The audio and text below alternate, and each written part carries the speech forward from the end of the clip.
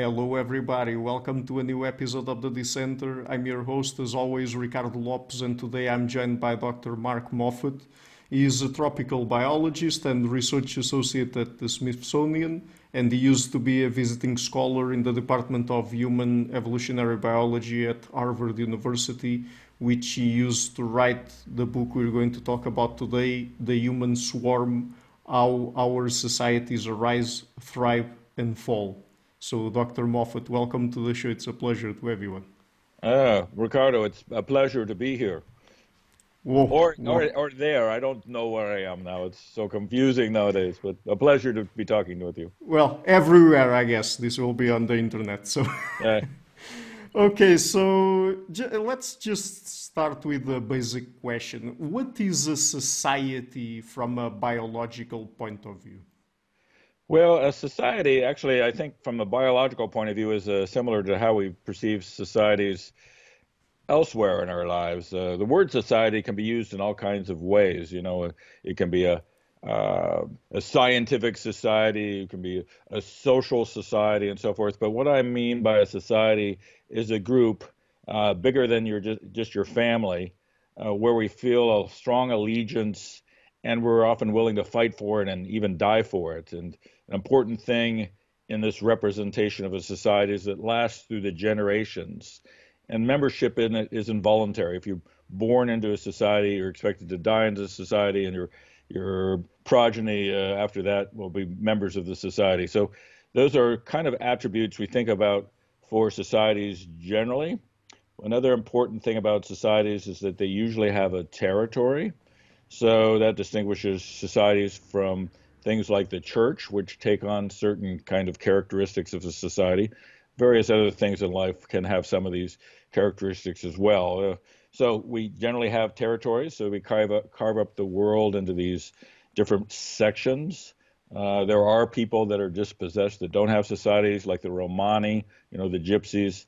But those are the kind of things we're talking about. And these societies have been, if you look back at human life, focal points for human existence throughout our history. So there are extreme cases of an in-group, the idea of belonging, and I would suggest that they're really ancient parts of the human mind, built into the human mind. So, why is identity so important in animal societies?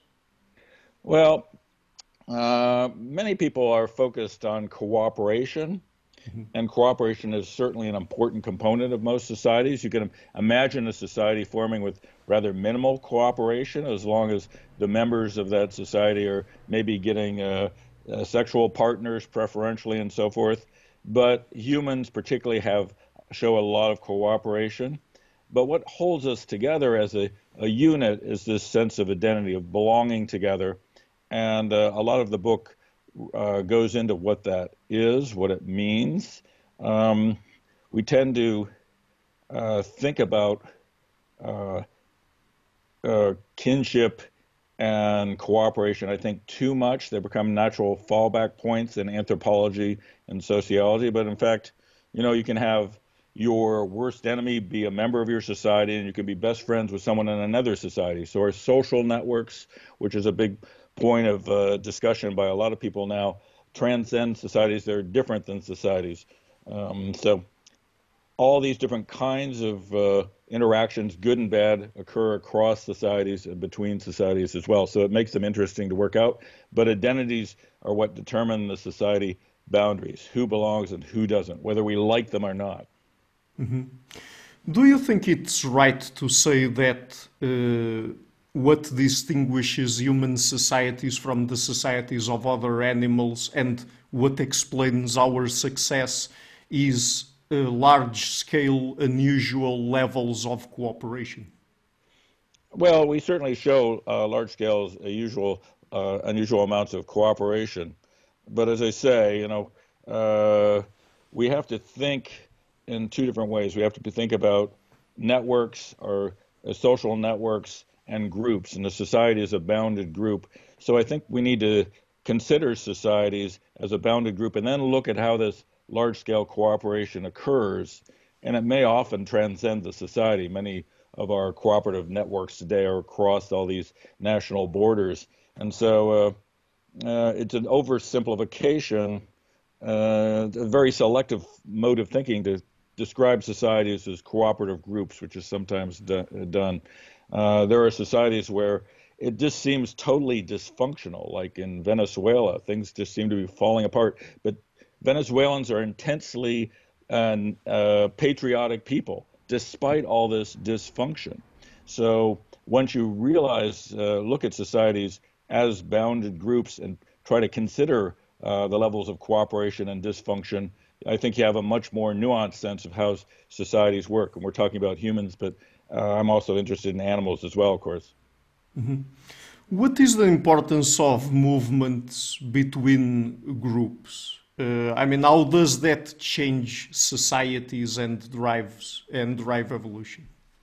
Well, across the animal kingdom, there are examples of movements between societies, and that's often because without that, we'd be highly inbred. I mean, so anything from chimpanzees, dolphins, all these species that live in these bounded groups that I'm talking about tend to have opportunities for new members to come into being. Once they transfer to a new society, they're part of that society usually for life. So it becomes essential to their identities to join a society effectively and, and stay there. And that means being recognized by everybody as no different essentially than individuals that were born in that society in many cases. It gets more complicated for humans, but the idea of moving between societies is something that's gone back through our history.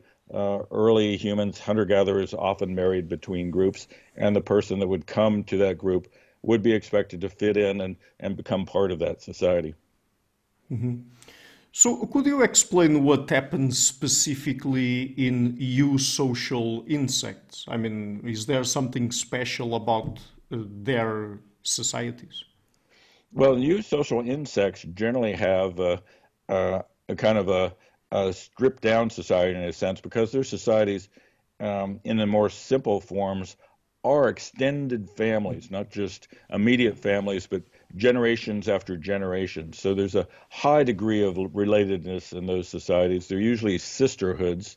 Um, However, some species that I'm really interested in, like the Argentine ant, have many, many queens. That's the mother in the society. So they can grow very large societies, and they still seem to hang together really effectively, despite having societies in the hundreds of millions or more in some of these cases.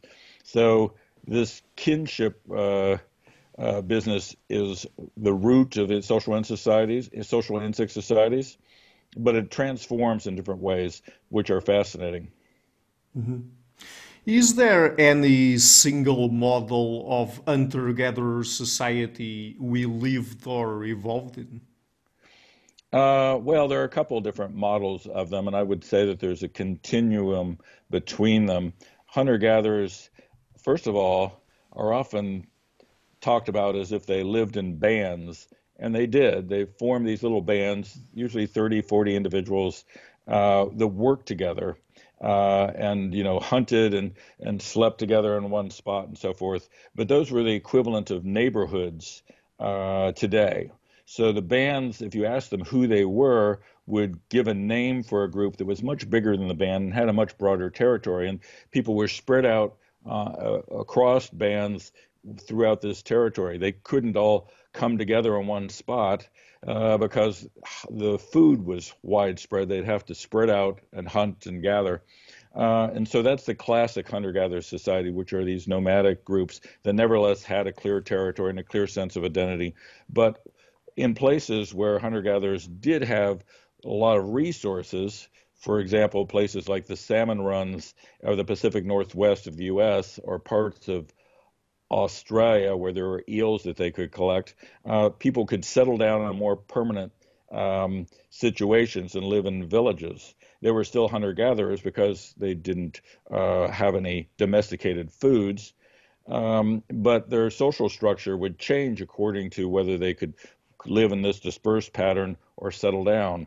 And I would argue that our minds are built to accommodate this wide range of possibilities and always have been. Early hunter-gatherers are always shown as being spread out, but I would guess that as in hunter-gatherers today, if there were opportunities, they could form villages, settle down, and in that case, have a different mode of life, one more familiar to us. Okay, so in terms of their sociality, what would you say are the most distinct differences between the more nomadic hunter-gatherers and, on the other hand, the ones that tended to settle more? The distinct differences, the commonalities included a sense of identity that derived around all kinds of cultural cues and other kinds of cues. We tend to see each other as belonging because we have different ways of dressing and speaking and all kinds of things like that. So those hunter-gatherer groups across those different styles of life shared that. But once you settle down, humans end up with some problems. One of the difficulties is that when you're moving around freely and you have someone around you you hate that's really bothering you, you can just get up and leave and go to the next band, the next campfire over. But if you're settled down, you're stuck with each other. And so hunter-gatherers in settled situations, like the other kinds of people today, tend to develop hierarchies and means of control, rules, and leaders. The people who spread out wouldn't put up with leaders. You didn't have to. If someone told you what to do, you just leave. Well, why would I listen to him? But once you settle down and there were disputes, you needed leaders. So the emergence of these hierarchies and leaders started, I think, in the hunter-gatherer times. I think probably very early in our evolution. There are more famous cases today, but they certainly came into being and fruition and flourished as societies get bigger and bigger and bigger, and state societies and all these complex bureaucracies are outgrowths of this original hunter-gatherer settled lifestyle. What are some of the main advantages for humans to live in societies?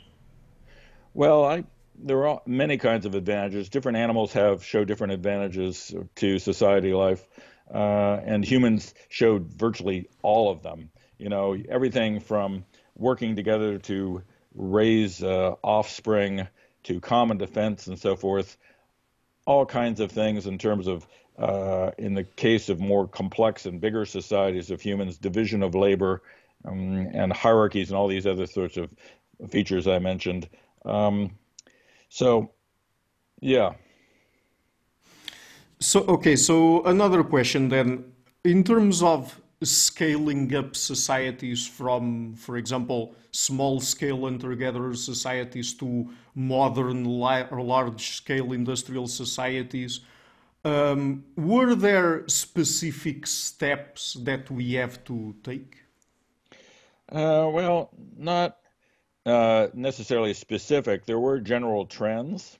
One of the assumptions is as your societies get bigger, you get more food, say you have agriculture, so you have much more food, is that societies can simply grow because there's more food. But that is really not the case. I give the example of what happens with monkeys that live in cities like in India. They have tons of food because they're around markets, but their societies, their troops don't get any larger. They're just more troops packed together. So the really interesting question is how societies, each society get bigger. You know, instead of the Nile Valley having this enormous empire, maybe there could have been tons of different, Egyptian groups there, small groups. So how do they get bigger? And these have to do, I think, less with family relationships than many people like to think.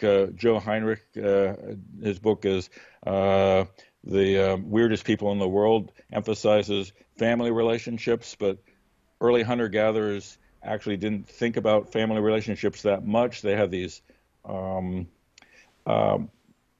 imagined families, everybody could be your father or uncle and so forth. So this connected everyone up. And right up to modern times, the sense of identity was the leading thing. And if you can keep that identity, that identity common, intact among in larger and larger groups, you have a chance to hold them together. Because what humans do is we use features as our identity. Love of a flag, way people walk and talk, all kinds of features. We're basically walking billboards of our identity. And so you don't have to know everybody. Many animals, like a chimpanzee, has to know everyone in its society to be comfortable. It literally has to know everybody. Humans no longer need that. So even hunter-gatherers could have groups of up to a couple thousand where they didn't necessarily know everyone at the far end of the territorial range that are living over there. But if they met them, they'd instantly know that they belong together. The sense of sharing rituals, language, all these things were there. And but the hunter-gatherers, they had no ways of bonding these societies together as they get larger and larger and larger. They would just fall apart. There were no things that helped later as civilizations arose were things like highways and infrastructure that could connect people so they would know what was going on across greater differences. So if differences emerged in rituals or way you dressed, you found out about what people were doing over there and you become comfortable with it. You'd have leaders that gave rules about how to behave.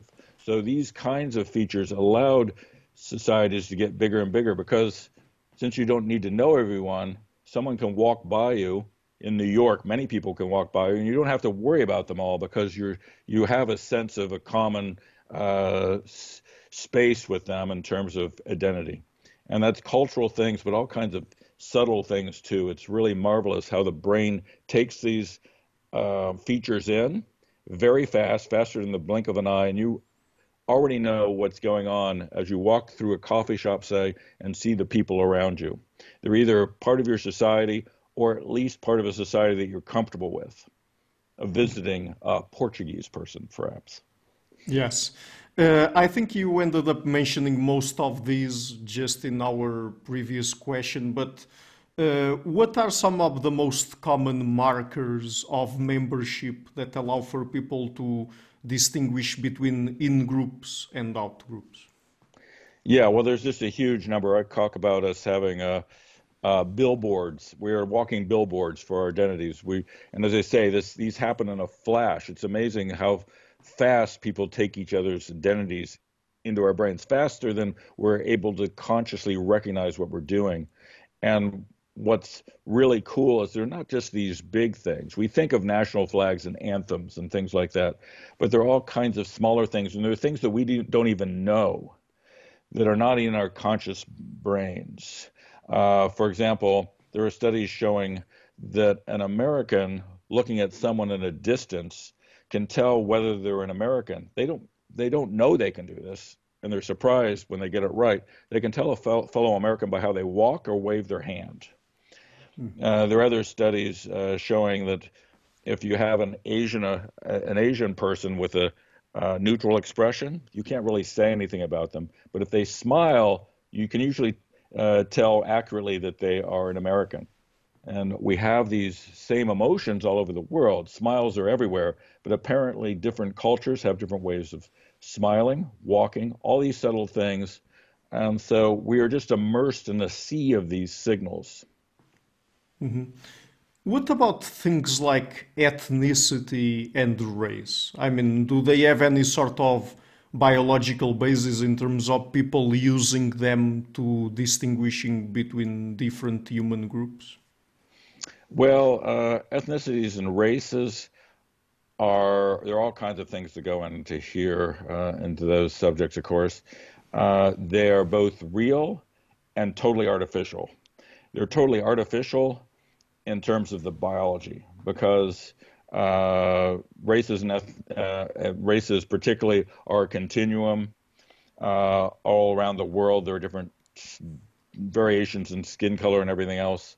But it's also true that different human groups were moving around even in the deep past. So 100,000 years ago, an African person walking along might meet someone that's remarkably different because their origin was farther north. The Bushmen, for example, are smaller people with a different kind of hairstyle than some of the Bantu and other people, but those groups had already moved around. So this sense of discontinuities were in our brains early on, and we learned to distinguish people in those categories, even if we had to push our luck with it, because, of course, there are individuals that are midway between two skin tones. But we take in those people's skin tones as long as they're, along with their hairstyle, the way they dress, and so forth, and we categorize them. We categorize them as if they were different species. So it's very hard. Children will put animals into different categories. There's no intermediates between lions, tigers, and bears. And we do the same thing with people, as if they were different species. And the fact is, we ignore the discontinuities when we look at each other. Mm-hmm. What about the group as a whole? How do people tend to think about groups? Do they also attribute an essence to them, for example? Oh, essences. Uh, so an essence is an elemental thing that makes something what it is.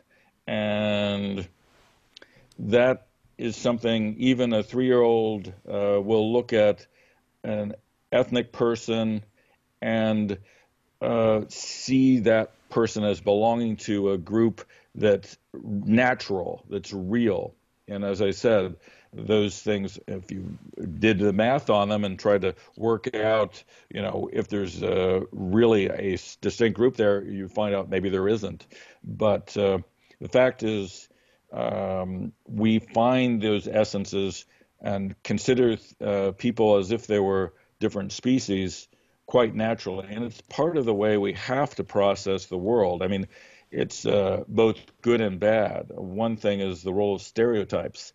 And a stereotype is something that when you look at something, you're glancing around there, the world is full of things. So if you scan around and you happen to be passing a chair, you take in the chair, and you don't have to take in every characteristic of the chair. You just have looked at it for a tenth of a second, and you know how to sit in it, all kinds of things about the chair. You fill in all these details that you had no idea about from actually studying that chair, because you can't stop and study every object in the world, and we can't stop and study every person in the world.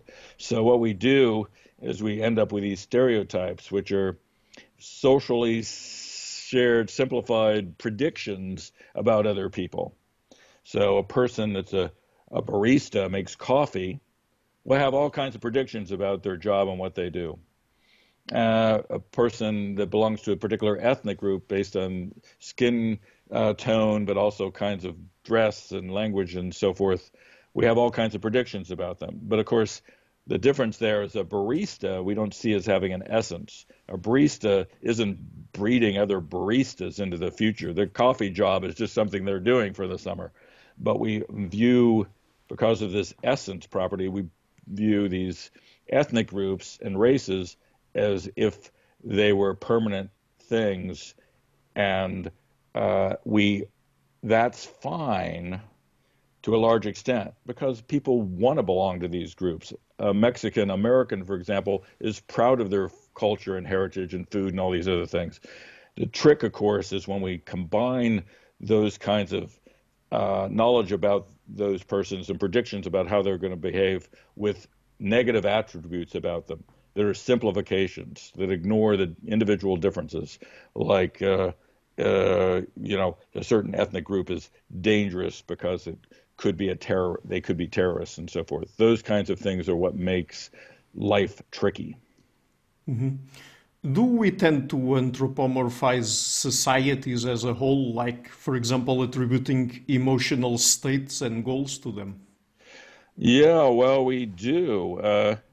That's called entitativity, and that's seeing a society as an entity, and that's you know, um, and that's part self-inflicted.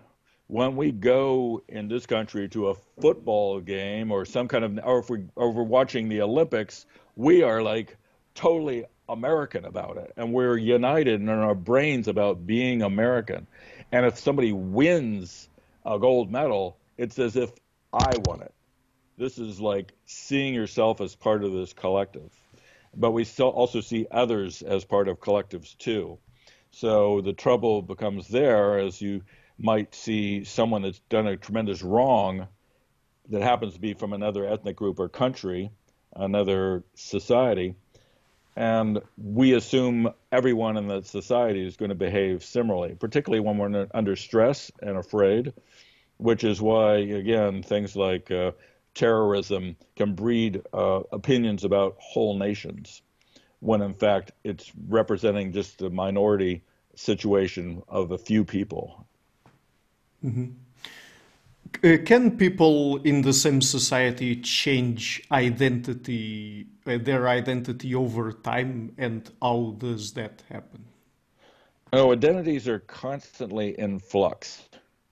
You know, if you want to look at a different example of identities, there's the ant. And the ant has a simple identity, but it works something like the human identity. Ants have a national flag. It's a scent on their body surface. And if you have that flag, you're golden. If you don't, you're likely to be killed or driven out. Um, and that doesn't change. They're stuck with that. There's no shifting. You're either part of that ant nation or you're dead. Humans can shift their identities around. We have this possibility of changing who we think we are. We can do that within the society by, becoming a goth and wearing black, or becoming a barista or whatever we want to do. But we can also shift our national identity over time, and sometimes we don't even know we're doing it. The American flag shifted from having 13 stars to eventually having 50 stars for 50 states. No one cared, but it was a different reflection of who we were. Our dress code, everything has changed over time, often very slowly. And so if you went back in time and met George Washington in this country, he would think you were weird. He would not think you were American. You're just like really weird because you've changed all kinds of things. Being George Washington and American back then is different than now. So we like to think there's this that this extends through time in a permanent sort of way, but it's a constant shift in who we are. Do human societies go through a life cycle, and what would that life cycle be? Well, that's a good question and one that really interests me. All societies seem to, across the animal kingdom, seem to be ephemeral. They live and die over time. And so my hypothesis is there is a general life cycle, and the life cycle is determined by changes in identity. There can be other things that happen in America. You can split North from South Korea because of some big political decision, or some leader can go nuts and cause a society to break down. But basically, the fact that it breaks down and is usually and almost always around who people think they belong to. So I said the flag changes over time, or way of dressing and so forth, but say a people on one end of your nation starts to behave a little differently and so forth, and it becomes more and more appalling to you over time. These shifts in identity from place to place can cause societies to crack. And that was true back in hunter-gatherer times. These smaller band societies spread out over space. They didn't have newspapers or anything else, so they didn't know what the people were doing at the far end of their territory. And over time, everything would start changing, and they'd meet them again after maybe being away for a year, and they're just like a little bit weird now. And after generations of that, and it took centuries, societies would split, even in these hunter-gatherer societies. So these changes in identity, from these identities, both keep us together and they break us apart. They keep us together when we share the commonalities. They start to break us apart when these common features start to vary from place to place in serious disruptive ways. But does this fracturing follow any trends? Like, for example, does it follow ancient territorial lines or something like that? Well, the thing about modern societies and how we got the societies that are so large, nation states and nations and states, sorry, is uh, not just from societies growing, but from taking in other societies aggressively. So the history of humanity has been one of conquest. Hunter-gatherers did little conquest, particularly when you're spread out over space in these little bands. You couldn't even control anyone. You didn't have jails. You didn't have a way of controlling what they did. But once you settled down, you developed chiefdoms that could take over different parts of the territory around you and start to expand. And those people would become over generations part of your society and comfortable with being part of your society. At first, would have, been mistreated and probably not happy about it. But all countries in the world have a history of this conquest. No country is a monolith, a uniform monolith. Even China, which seems so uniform because the people there consider themselves one united ethnic group beyond certain small tribal groups here and there, smaller tribal groups. But across that country, there are all kinds of variations that reflect a deep history of conquest from generation to generation to generation.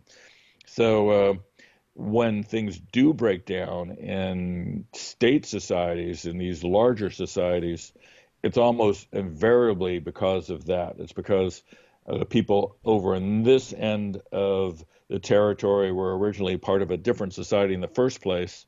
So something like Yugoslavia fell apart basically along these ancient lines, where people on one side had originally had their own society separated with their own territory, with their own national anthems, flags, and holidays, and they could return to all those and be comfortable with those and be happier with those than they were in this bigger society where their identity didn't matter as much. So the trouble with large societies is you have these fractured identities potentially from place to place, which can make societies diverse and interesting, but also make people feel like they belong less than maybe the ones in power where the government is.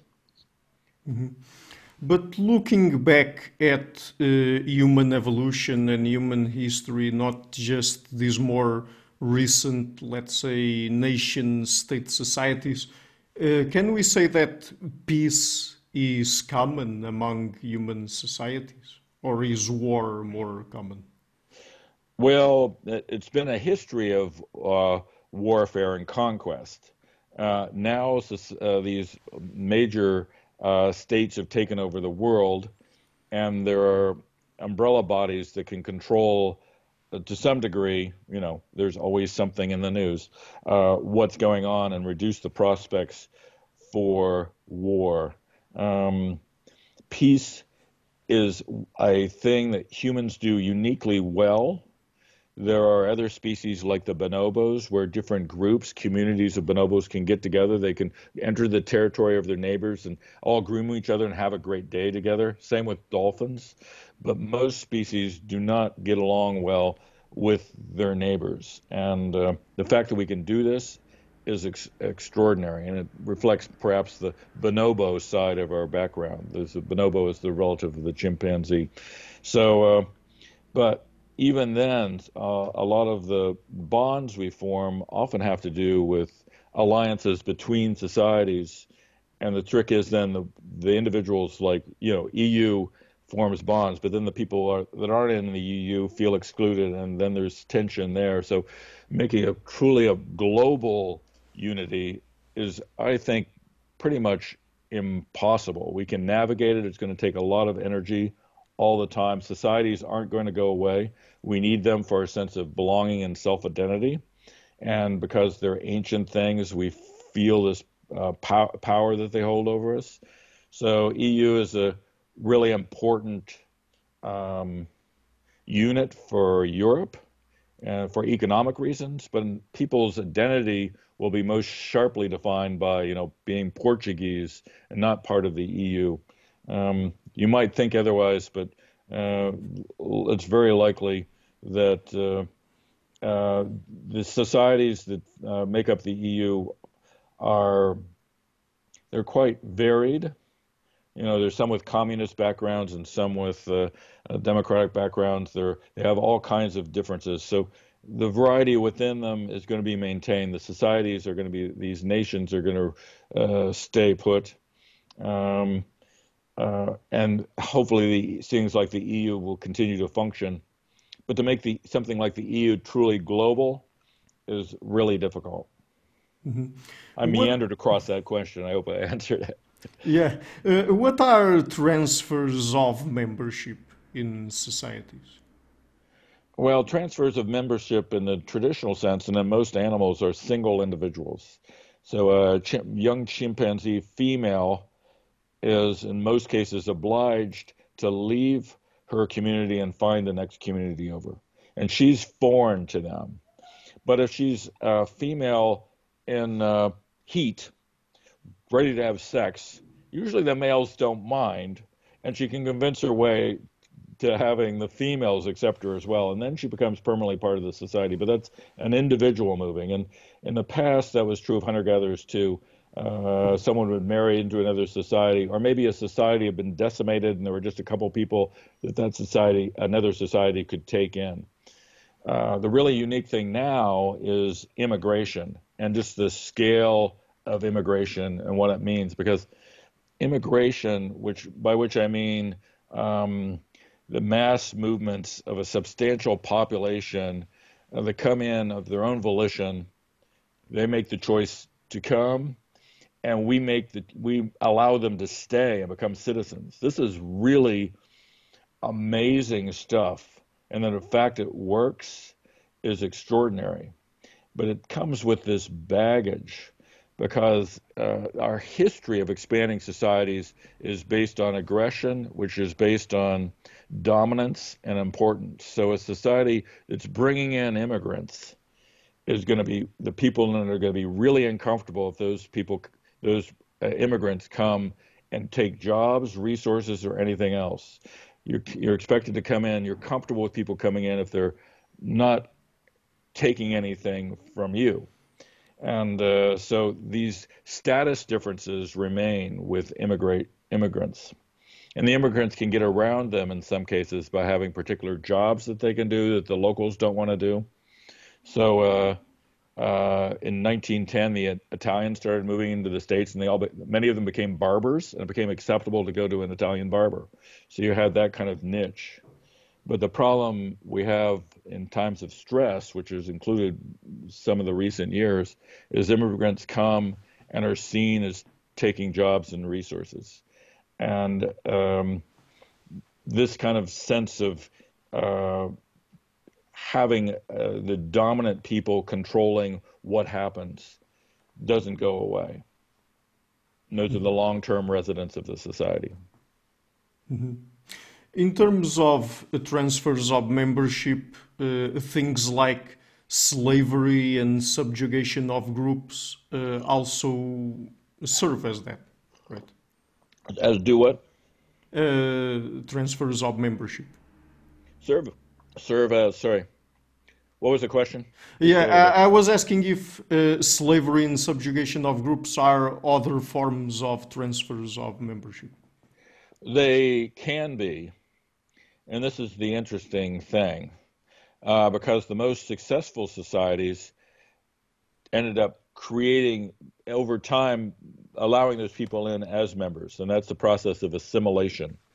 And so a slave in some North American Indian societies, people would be enslaved, but they would have a chance to become part of the Comanche tribe if they were successful in warfare and helped the Comanches in their battles. And then you become a full Comanche. So you had this chance of transforming and becoming Comanche.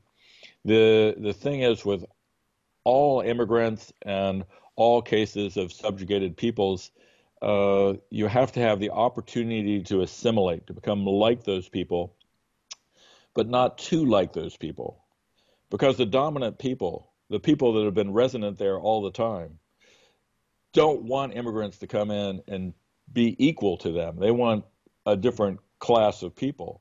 And in a way, those people, immigrants and so forth, want that too in many cases because they are proud of their heritage.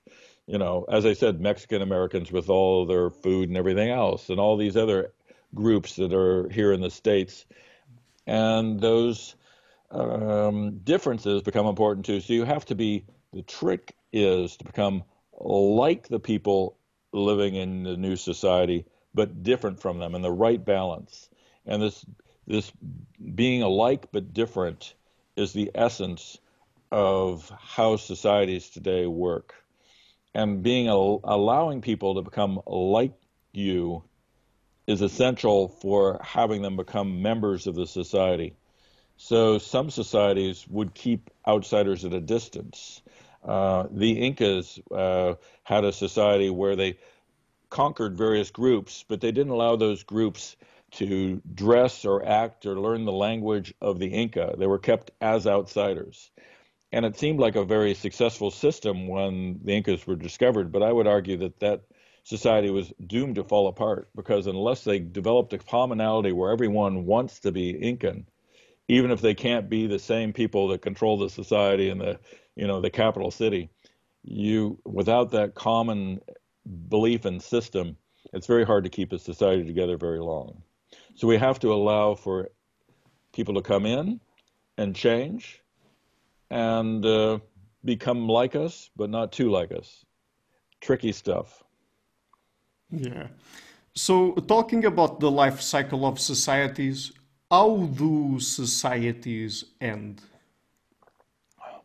Well, societies can end in various ways across the animal kingdom. Sometimes they just collapse and completely die. That's what happens with an ant colony when the queen dies. And other queens fly out and form other societies from scratch. That doesn't happen for humans. Despite what Jared Diamond says in the book Collapse and other things, human societies do not collapse in the sense of just completely falling to pieces. They break apart into smaller, simpler societies. So the Maya and Aztec people had these giant civilizations that then would fragment and then build up into giant civilizations again. It was never as if individual families would wander off in the woods because the whole society had fallen apart. So our societies fissure into pieces, usually in half, sometimes into more parts. And that's how our societies end. And then you can form societies in unusual ways. For example, when the Aborigines first arrived in Australia, completely separated from all the peoples from their ancestors, and they could start a completely new kind of society from scratch. So immigration around the world in the earliest days, or migration, I should say, was a great creator of diversity in societies. Mm-hmm.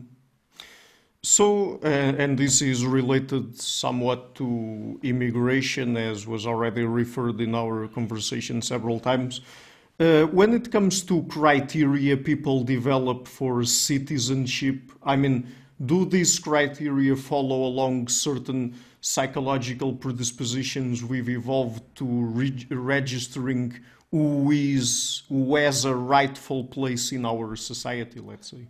Yeah, well, that's a good question, because what I see as the problem in the nations of today is there's a disjunct, a break between the legal status immigrants gain from becoming citizens, and how our minds treat them as members, how our brains register who belongs. Um, so and that isn't even a matter of knowledge. Immigrants coming to this country, the U.S., will pass a naturalization exam, and they got to learn a lot more than native-born people probably know. Most people in the U.S. would fail this exam, so they have all this knowledge, but it's not knowledge that makes you a member of a society. It's a way of being. It's this deep tissue of identity. It's how you walk and talk. And so when you see someone walking towards you along the street, you will sense that they're a bit foreign. They haven't been here for generations yet. And it does take generations for them to figure out how to smile, walk, and wave a hand, for example, like an American, let alone know all the details of the national flag and all these things that are kind of obvious to us. And so that is a real trick because, you know, things can turn on a dime, and when things are stressful and you have someone to blame, those that seem a bit foreign, even if they've been here for, even if they're the kids or grandkids of immigrants, can seem a bit foreign. Those people can be turned against and blamed for things, and it's hard to figure out how to manage that. It's all very good if the world was peaceful and the resources were abundant, but times are difficult, jobs are short supply, and they're the cop out way to turn as a source of blame. So, one last question or topic. What do you think about the idea that certain anthropologists and sociologists have when they say that societies are entirely optional and that people only form such unions when it serves their interests? Yeah, well, we form all sorts of unions when it serves our interests. There are many forms of identity that humans have, both within and between societies. But societies themselves, as I emphasized at the beginning, seem to be ancient. They were probably there, but before we diverged from the chimpanzees and bonobos, because bonobos, chimpanzees, and humans all have societies. So uh, the rule of parsimony would suggest the simplest hypothesis would be that we had societies from the start. Um, there's a view put out by Benedict Anderson. He's a political scientist, now deceased. A book called Imagine Communities, and he proposed that nations were an artifact of modern media. That people thought of themselves as the Portuguese or American because the media kept portraying these groups, and um, well, that certainly helps in the case of modern nations, but these imagined communities have always been there. Hunter-gatherers who had a name for this tribe that extended over this huge area of these people dispersed had this imagined community in their head of the people that talked, walked, and so forth like them. It's always in our head. It's in the heads of chimpanzees. It's in the heads of ants. These are always imagined communities. They've transformed over time, but they've always been there. And so that's my perspective on it. And to see this continuity gives us a lot more interesting possibilities for historians to consider and anthropologists. So, just one last question, and I'm not sure if this is just rephrasing my previous question a little bit or not, but are societies necessary? Our society is necessary. Well, I'd say societies are as essential to human life as love, marriage, bereavement, all the basics. In fact, even more necessary because we only came up with love and marriage in recent times. Chimpanzees and bonobos are sibling species or don't have these things, but they had societies. And so our categorization of others in the world into these groups seems to have been eternally part of our perspective on life, and it's given our lives meaning. And some of the best things that we have, some of the most nasty things that we can get away from seeing others as evil or bad, but some of the best things that we have, we're not going to lose those. These aren't going to disappear. Unless someone can come in and a brain surgeon and remove part of our brain, I don't know what part it would be, we're going to always want to have these groups. And so there's this idea of cosmopolitanism, that we will have one giant humanity. Well, maybe we'll get a little bit of a sense of that, but we're still going to want to have these societies. We're still going to have those Olympics where we can be Portuguese or American and root for our guys and gals. Sure. So the book is again The Human Swarm: How Our Societies Arise, Thrive and Fall. I will be leaving a link to it in the description box of the interview. Dr. Moffat, would you like to mention any places on the internet where people can find you or your work? Well, I have a website, Dr. Bugs, doctor spelled out. I am known for my work on ants and other species, so I am having a great deal of pleasure connecting with psychologists and anthropologists and all these kinds of questions. So I address some of them there. And so please do take a look. Okay, great. So thank you so much for taking the time to come on the show. It's been a real pleasure to talk to you. Ricardo, you're awesome. Hi guys, thank you for watching this interview until the end. If you liked it, please share it, leave a like and hit the subscription button. Please also consider supporting the show on Patreon or PayPal. All of the links are in the description of the interview. This show is brought to you by Enlights Learning and Development Done Differently. Check their website at enlights.com. I would also like to give a huge thank you to my main patrons and PayPal supporters Karen Litske, Anne Blanchett, Perega Larsen, Lau Guerrero, Francis Ford, Hans Frederick Sunder, Ricardo Vladimiro, Craig Healy, Adam Castle, Olaf Alex, Jonathan Wiesel, Jacob Klinkby, Matthew Whittingbird, Arno Wolf, Tim Hollacy, Henrik Alenius, John Connors, Paulina Barron, Philip Forrest Connolly, Jerry Mueller, Herbert Gintis, Bo Weingard, Rebecca Newberger Goldstein, Dan Demetri, Robert Windiger, Rui Inácio, Arthur Coe, Zup, Marco Neves, Colin Holbrook, Bernardo Seixas, Paulo Santurbano, Simon Colombo, Jorge Espinha, Phil Kavanagh, Robert Inguanzo, Michael Stormir, Eric Neumann, Samuel Andreev, Tiago Nunes, Bernard Ugni, Alexander Dunbauer, Fergal Cusson, Evan Bodrenko, Hal Herzog, Don Ross, Jonathan Librant, Oslam Bullet, Nathan Nguyen, Stanton T, Samuel Correa, Eric Hines, Mark Smith, J.W., João Eira, Tom Hummel, David Sloan Wilson, Yacila Dez Araújo, Eden Solon, Romain Roach, Dmitry Grigoriev, Diego Londonio Correa, Tom Roth, Yannick Punter, Adana Rusmani, Charlotte Bliss, Nicole Barbaro, Adam Hunt, Pavel Ostazewski, Nelek Bach, Catherine and Patrick Tobin, Al Ortiz, Guy Madison, Gary G. Hellman, João Linhares, Lida Cosmidi, Saima Afzal, Adrian Yegi, Nick Golden, Paulo Tolentino, João Barbosa, Jules Price, Edward Hall, Edin Bronner, Franca Bortolotti, Gabriel Pons Cortez, Ursula Litske, Denise Cook, Scott, and Zachary Fish. My producers is our web, Jim Frank, Lucas Tafinia, Kian Gilligan, Luís Caetano, Tom Van Egdem, Curtis Dixon, João Linhares, Benedict Mueller, Vega Guidi, Sardas France, Thomas Trumbull, and Nuno Welder. And my executive producers, Michel Rugieski, Rosie, James Pratt, Matthew Lavender, Sergio Quadriano, and Bogdan Kanivets. Thank you for all.